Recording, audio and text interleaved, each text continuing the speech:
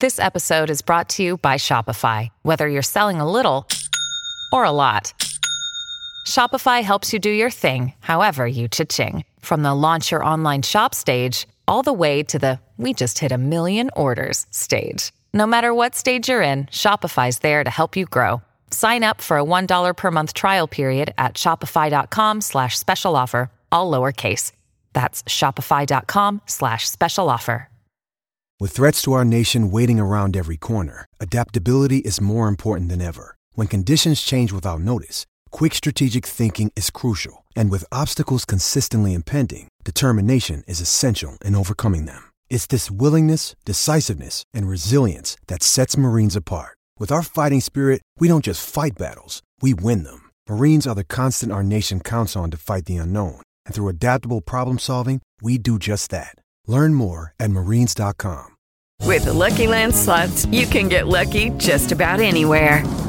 This is your captain speaking. We've got clear runway and the weather's fine, but we're just going to circle up here a while and get lucky. No, nothing like that. It's just these cash prizes add up quick. So I suggest you sit back, keep your tray table upright, and start getting lucky. Play for free at LuckyLandSlots.com. Are you feeling lucky? No purchase necessary. Void where prohibited by law. 18 plus terms and conditions apply. See website for details. Welcome to the TWS Sports Podcast. The question is darts really a sport? It was the worst tackle I've ever seen. Fair play to Joe Root. It was a great knock. There's nothing like a good derby match. It was easily the best 7-iron I've ever hit. Right, come on lads, let's crack on. Hello and welcome to the TWS Sports Podcast with me, Adam Millichip. I'm joined as always by my colleague and good friend Nigel Boot. And I'm also joined by our two co-hosts, Tom and Thomas, who are both students at Tettenhall Wood Special School in Wolverhampton. So just to remind our listeners, Tettenhall Wood School is a school for children and young adults with autism. And we have set up this podcast to provide our pupils with a fantastic opportunity to speak to a range of sportsmen and women on a weekly basis. So boys and Nigel, how are you all? Oh, I'm doing fine, thank you today. I'm doing fine, yes. Good. Tom, how are you? Yeah, good, thanks. Happy to be here. Yeah. Fab, good. So we're going to crack on with our first sportsman in the series. So he's played 38 times for England and 203 times for club team Newcastle Falcons. He played in the 2007 Rugby World Cup. I'm delighted to say hello to Jamie Noon. Hi Jamie, how are you? Hi, yeah, good, thank you. Not too bad. Good, thank you so much for joining us today. It's been a difficult year for everyone. COVID-19, how has it been for you in France? It's been a bit of a roller coaster, a little bit like everywhere. I think, contrary to what you guys have done with the vaccine, we haven't had a massive rollout of the vaccine just yet. So we're kind of still a little bit in lockdown and trying to work within those sort of restrictions hasn't been that easy. But we're getting through it, and everyone's, I think, just having to adapt to the current situations, the current climate, and do the best they can. Right, so Jamie, we want to take you back to the start of your career. Tell us about that. Who were your rugby heroes and how did you get into the sport in the first place? Well, I didn't actually have any heroes as such, just because my dad was a footballer. He played football for the army, he played football for the county and stuff. And so I always thought I'd be a footballer. That was I don't think I was necessarily that good at the time. I thought I was. So I actually got into rugby kind of by default. I went to a school that didn't play football. You started your career at Whitby Rugby Club. What are your memories of playing at the club? No, I really enjoyed my time with.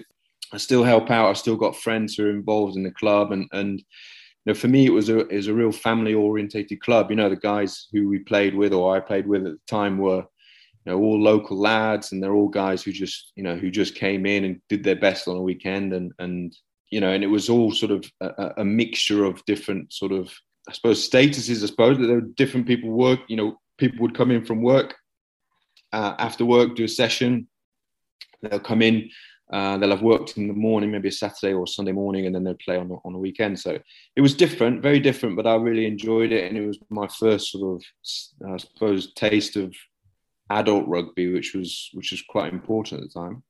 When you were a youngster, Jamie, were you always playing in the centre, or did you move to centre at some point in your career?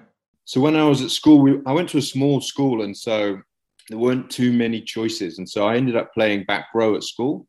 Well, I thought I was okay until we played against some of the bigger schools, and they had naturally bigger guys, and that was quite difficult. And then with Whitby, because again I was too small for adult rugby to play in the back row.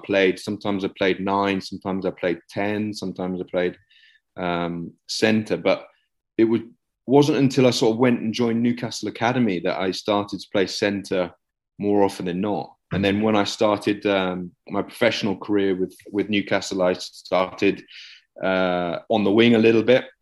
Did anyone at Newcastle really help you at the start of your career? There was lots, to be honest. There wasn't just the one. I mean, the main one was obviously there was Scout who came and watched me at Whitby, the guy who brought me to Newcastle, who was instrumental. Without him, I wouldn't have had a career. Obviously, there's a lot of hard work that goes into that. But Paul McKinnon was the guy who spotted me and saw promise in me. That I wasn't a guy who had done well in these trials, and so for me it was it was a big thing to get the opportunity. I worked really hard, and we had a good group of young lads. We had a lot of guys who came through the academy in those years and went on to play professional rugby. Some played for England. Dave Warder, Tom May, obviously Johnny Wilkinson was sort of there or thereabouts. He was our age, but he was playing pro rugby at the time. There was a lot of other guys who came through the academy at the time. So we all kind of fed off each other and worked off each other. Obviously at the time, the manager of the pro team was Rob Andrew. And so he's helped us young guys come into the squad and also develop especially in those early years.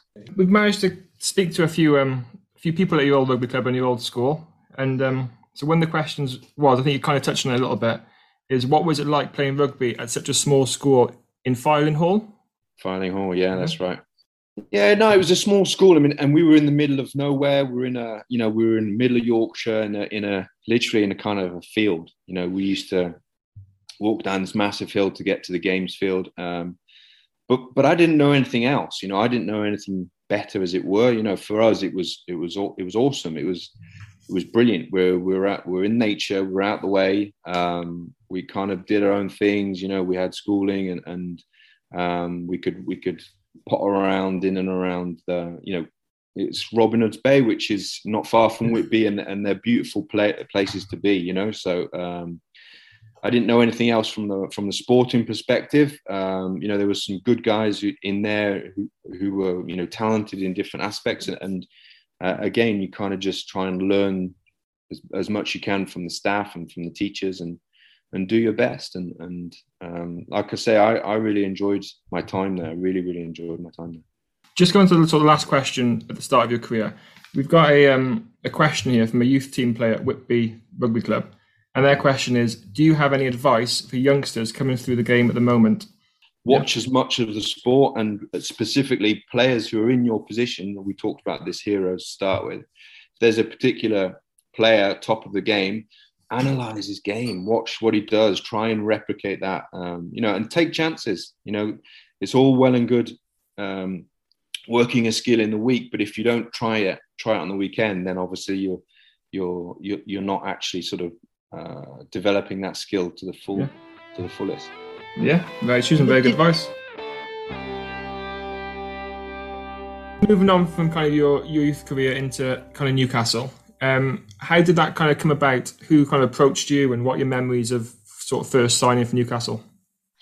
Well, at the time, like I say, there was a group of us, a good young group of lads coming through, and we were asked to play in some of the games it was like an Anglo-Welsh Cup at the time. And so there was a couple of games that were, I suppose, not seen as important. And so a couple of the youngsters got a run out, and I played on the wing a couple of times, and there was an element of progression. We were training a little bit more with the pros. We were asked to train with the pros, which was awesome. And then in that year, I don't know I don't know the reason behind it, but Rob sat, I think there was 5 of us or 6 of us down and said, look, guys, we've got this contract, take it or leave it. So we were like, well, yeah, sweet, cool. So we signed on a couple of years. And then I think that year I got invited to some of the England stuff, and towards the back end of that sort of first season, we started playing more regular rugby. And then the following year, we were asked to join the pre-season. It was a World Cup year, so they were missing quite a lot of their stars at the time. So internationals were away, and so we ended up being involved in the warm-up games, and then obviously that sort of sprung to the program games whilst everyone was away. And then when they came back, we still was involved, and that was was pretty special to still sort of be clinging on, because it felt like we were maybe there just as just whilst those guys were away. But it worked out okay in the end. Looking back at your time at Newcastle, do you feel the team reached their full potential? Maybe not. We had some really good guys there. We had some real good guys that went on to, a lot of them went on to play international rugby. We didn't quite get the balance right at the time, I think. We had quite a good set of backs, or we had a team or a style of playing that was predominantly backs or forwards that run around a little bit. And if we'd had maybe a couple more guys up front that were a bit more sort of set piece orientated, then we maybe could have done a little bit better. But to be honest, for me, it was my club. I felt like us young guys that came through the system, there was a lot of us in there. We kind of the club kind of molded around us and with us and stuff. And so for me, it was just really nice to be playing for the club and with those, with my mates and my friends.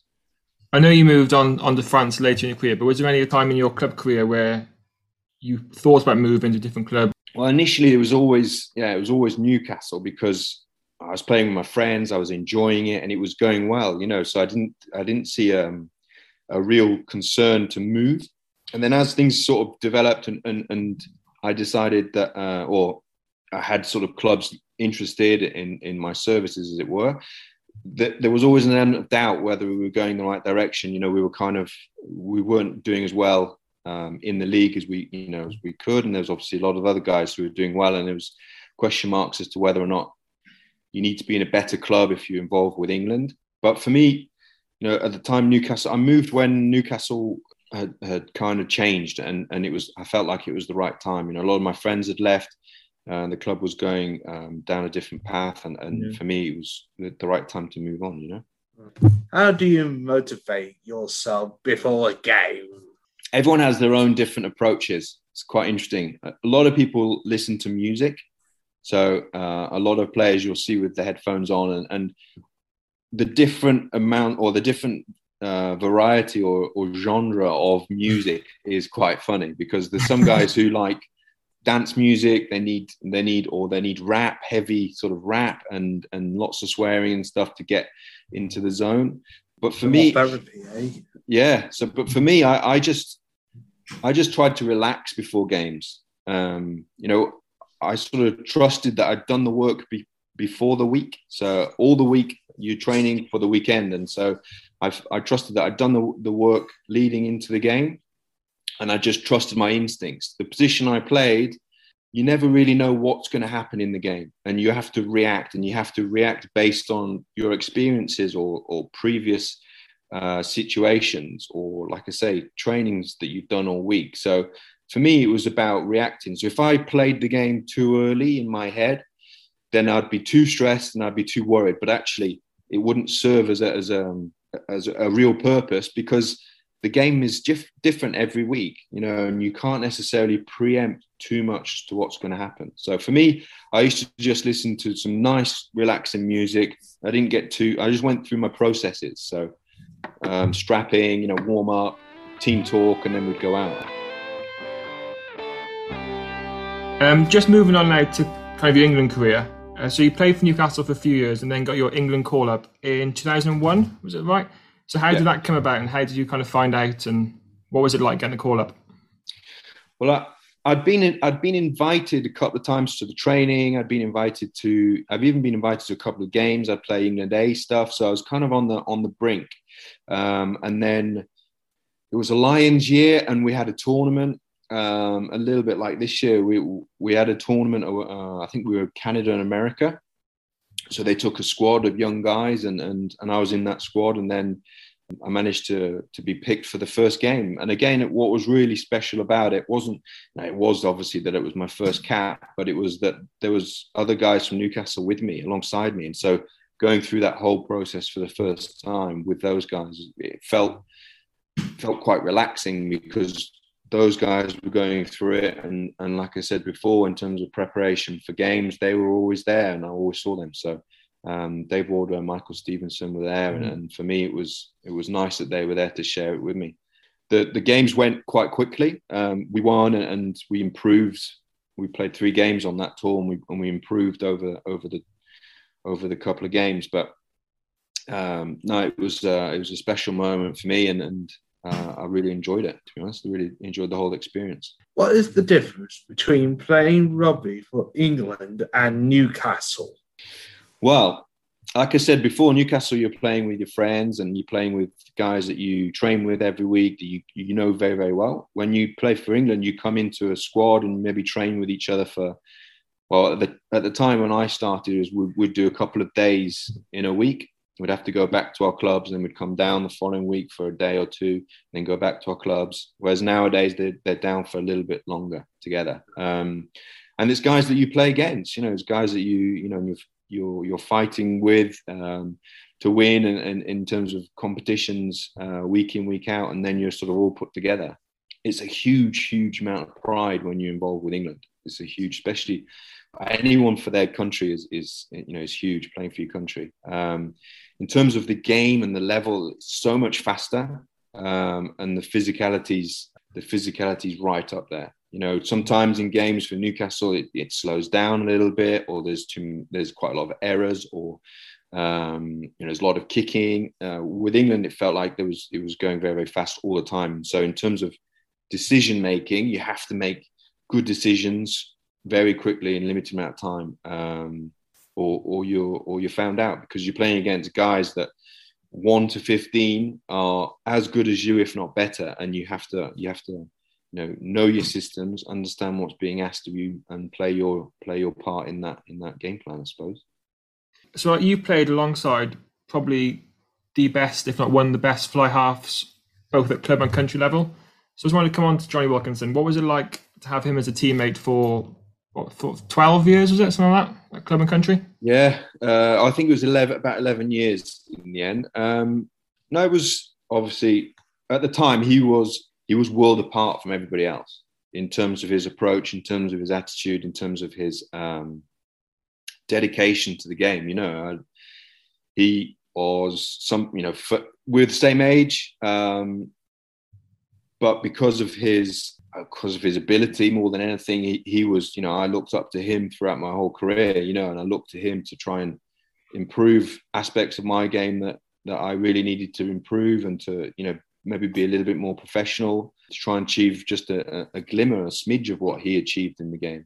He was at the forefront, especially, a number 10 that tackled the way he tackled. There was no one around like that, More and more so now, there's obviously players have caught up and the game's caught up. But at that particular time, he was a trailblazer. And it was great to be in association with him, with Newcastle. The way he liked to play was the way I liked to play. He helped me because we had a relatively open style of play, and his ability to attack the line yet still chuck a massive pass helped me get out of certain scrapes and helped me sort of attack a little bit wider. So the balance was pretty good, and like I say, his attention to detail, work ethic was second to none. So he drove standards, and he got everybody else wanting to be as good, or if not better than they were. You and Johnny Wilkinson most have gone on lots of tours together. Do you have stories from your time at Newcastle or England? You won't find many stories with Johnny, unfortunately. The stories you have, I mean, there's one that was in his book where he used to, like, occasionally when we weren't involved in games and stuff, we'd go and watch the game. So say, I think it was Newcastle against Leicester one year. And there was a couple of us who were rested for Newcastle. So we went and watched the game at his house. But what we had to do was we all had to dress up. He was sponsored by Adidas at the time, still is, I think, and had a load of Adidas stuff, but it was kind of crazy Adidas stuff. And so we all had to choose an outfit. And then we all went into the village, into the town that he lived, and we had to go and have, I think it was tea and cake, dressed up in fancy dress stuff from his Adidas cupboard. But he was very professional on and off the field, and so there wasn't too many stories with him. When he was a bit younger, there was maybe a couple more, but say for the sort of big name that he is, he's not really in the media very much. You don't really hear too much about him. So I just suppose that shows what kind of a top sportsman he is. And it was his dedication. From the onset, he was, like I say, in advance of everyone else. He had foresight to see that he was the way he continued to train and work, he would achieve what he wanted to achieve. I see behind you, Jamie, you've got an England shirt on the wall there. Your story behind that shirt? So that's England, Scotland, 19th of March 2005, and that's special game for you, wasn't it? Yeah. So a couple of reasons. One, because my son was born like the month before.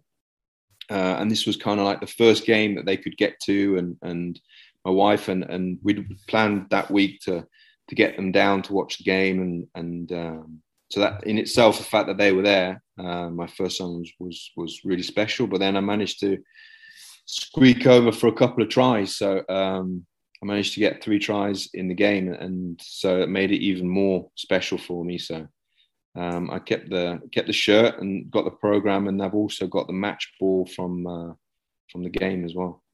So was it Sir Clive Woodward who was coach when you were playing for England? He was coach to start with. Yeah, I went through a couple of coaches in my time. So is there any particular coach that kind of stands out as being not necessarily better, but more of an influence on the game? Well, I think with Clive was more manager. He wasn't a coach; he was a manager, and he really put everything in place. So he put a lot of people in place, the best coaches in place, to achieve what he achieved. Obviously second to none in the game in England, and he would literally sort of not leave any stone unturned to achieve what he achieved in the game. Now, every coach comes with a different style, I suppose, different approach, and different times that. Things that work and things that don't work. But for me, it was all about just trying to be involved on a weekend. I wasn't necessarily too bothered who the coach was. It was trying to do the best I could do and hope that was enough to get an opportunity. What made New Zealand special, and kind of what was it also like kind of face the haka? Yeah, I mean, it's a legend, isn't it? The haka. It's such a such a tradition. It's such an important part of their game. It's such an important part of their lifestyle as well over there. But growing up and going through rugby, you watch so many games with the All Blacks doing it, and we had some Kiwis who come over and would play with us or against us, and so that would be a bit of a party trick when they've had a couple of beers. So you kind of get slightly immune to it when you do face it for the first time, because it's coming. There's an element of anticipation. A lot of people know certain, some of the words, especially the start and stuff, and so you kind of try not to sing it back to them and not to do the actions and stuff. But for me, I kind of liked it. It's a challenge. The reason they do the haka is to challenge you. And I felt like it was something that I could use for me as well. To try and spur me on to do well in the game.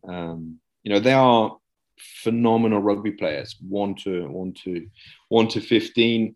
They're all capable of playing with the ball.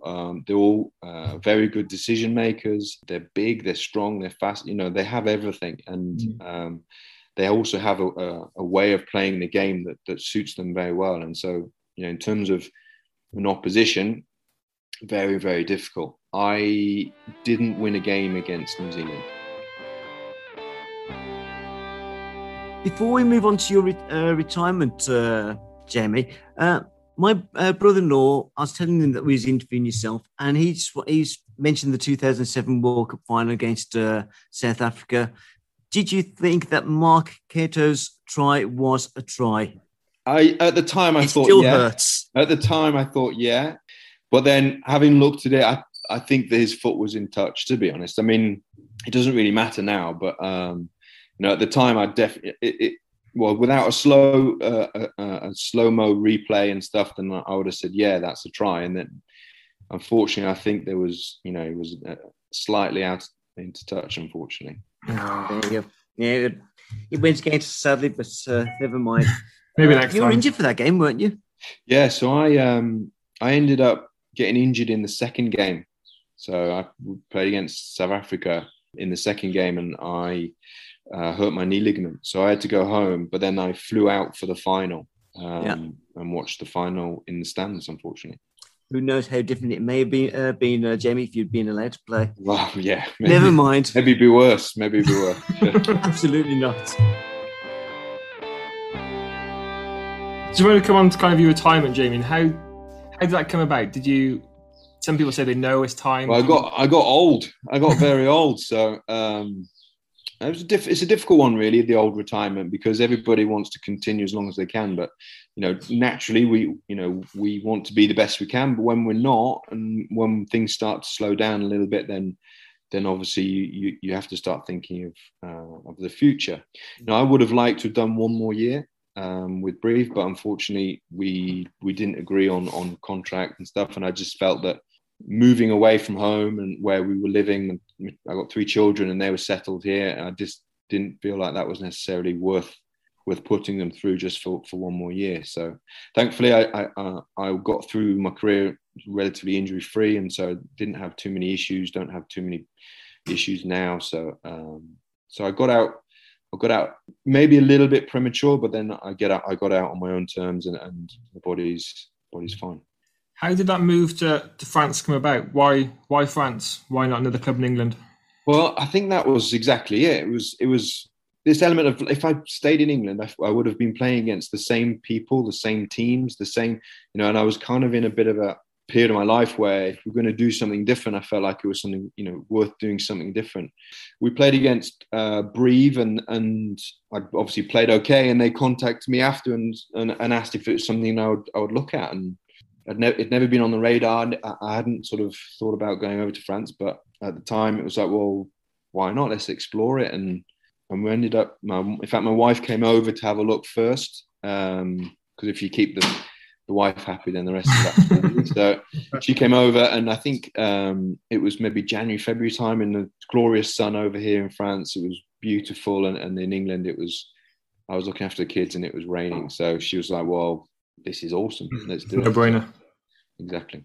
Looking at your Instagram, I see you're into your cycling. Is that what you do to keep fit? I wouldn't say I keep fit anymore. What it actually helps me with is just stress. I like I said, I trained and I was professional and I worked really hard for a long time as a rugby player. And so I needed that outlet. I needed that sport. I needed to do some form of exercise. It helps me declutter. It helps me de-stress. And also it helps me stay relatively healthy. I think especially with all that is COVID and being at home and stuff, it's something that's helped me manage it all. I enjoy it. I enjoy especially, a lazy Sunday bike ride with some friends and stuff. I really do enjoy it. It's challenging. It's not necessarily easy. I've done a couple of mountain stages and stuff, and I found them really, really tough. I'm not built as a cyclist, so it's tough, but I do really enjoy it, if I'm being honest. What's the best thing about living in France? Well, you could say the wine, the cheese. It's I think compared to the Northeast, it's got to be the climate. The weather is a lot better here than it is in the Northeast, more often than not. Yeah. How did you find the language barrier? Well, I found it tough to start with because as a rugby player, French wasn't necessarily high on my priorities as a child, so I didn't do too too much French. And then I came to France, and then it was baptism of fire. And you know, basic things, just getting, you know, going to shops and trying to, you know, sort your house out with, you know, washing machines and stuff. I just didn't know. We used to carry a dictionary around before Google Translate. Now Google Translate, I've seen people talking to each other into Google Translate. It's phenomenal. So, but after, you know, a year or so, maybe a bit longer, you start to pick up the basics and understand more and more. And we like I say, we had 3 children at school and French school, and they ended up helping loads, and we ended up using them as our translators as well. So now it's not too bad. It's a bit easier. Question from a listener, Jamie. Hi, my name's Neil. Do you have any pre-match superstitions? I sort of did, yeah, in the sense that I wouldn't put my match shirt on until I was just going out. So I'd do the warm up. I always got very sweaty and quite hot. So I'd have done the warm up. I'd take my top off, and I'd be getting like my boots on, or changing my boots or whatever, and getting my gum shield and getting ready for the game. And then we'd come together. I'd always obviously have my shirt on me. I'd carry my shirt, but I wouldn't put my shirt on yet until I was going out. There wasn't an issue. It was just because I was so hot, I just didn't do it. But then because that's what I did, I kind of kept that up. Like I say, there's a lot of superstitions in the game, and people do. People have to go out last, or have to go out first, or, you know, there's lots of different things. But that was my thing. And when you have a superstition, it's all fun and games, except for when you don't have that thing. You forget that thing, or it's broken, or it's ripped, or, you know, a friend of mine at Breathe, he used to wear a shirt that he had from school. So I was like 13 years old. So he has this shirt, but it's all ripped. It's all horrible color. It's horrible, but he had to wear that under his top. But as soon as, and if and when that isn't there, then the mind games have gone the other way then, haven't they? So. It's strange, isn't it? I don't think in any other sort of job you have superstitions, but it seems that every sportsman, even for myself who just plays at local level, right to the top sportsman, everyone's got some sort of superstition. And I suppose it starts off, you do something once, you win the game, and you think that's the reason you won the game, because of what you did. And then it just continues, doesn't it? Yeah. We have a question from Matt in Shrewsbury. Hi Jamie, Matt Creed here. Just wanted to ask, what's the best prank that you've been involved in, whether it be you or teammates? Cheers, thanks, bye. Best prank. I'll tell you the strangest prank. Obviously, at rugby clubs, most guys have their lockers in the training ground. A lot of guys lock their lockers. A lot of guys, you know, have their boots in there, have some supplements, maybe some protein or some spare kit and stuff. Well, when I was in Breathe, there's a couple of times where they used to prank people by putting things in their locker. So when they opened their locker, they could see this, whatever it was. And so I'd seen chickens in there, live chickens. People put live chickens. I've seen heads of animals, so pig heads. So if there's an islander who's doing a big pig roast, sometimes there's a pig head in there, various things like that. So it's a bit freaky, a bit scary, but a bit dark, isn't it? It definitely it definitely gets a response from the person opening that locker, I'm telling you. I'd just like to finish by saying thank you so much to Jamie for taking the time to chat with us today. We really appreciate it, and we really appreciate the time you've given us, Jamie. You didn't have to do it, and us as a school are really, really thankful for taking the time to chat to us. No problem at all. Thanks for all the questions. Been an absolute pleasure. Thank you. Thanks, Thomas. Thanks, Tom.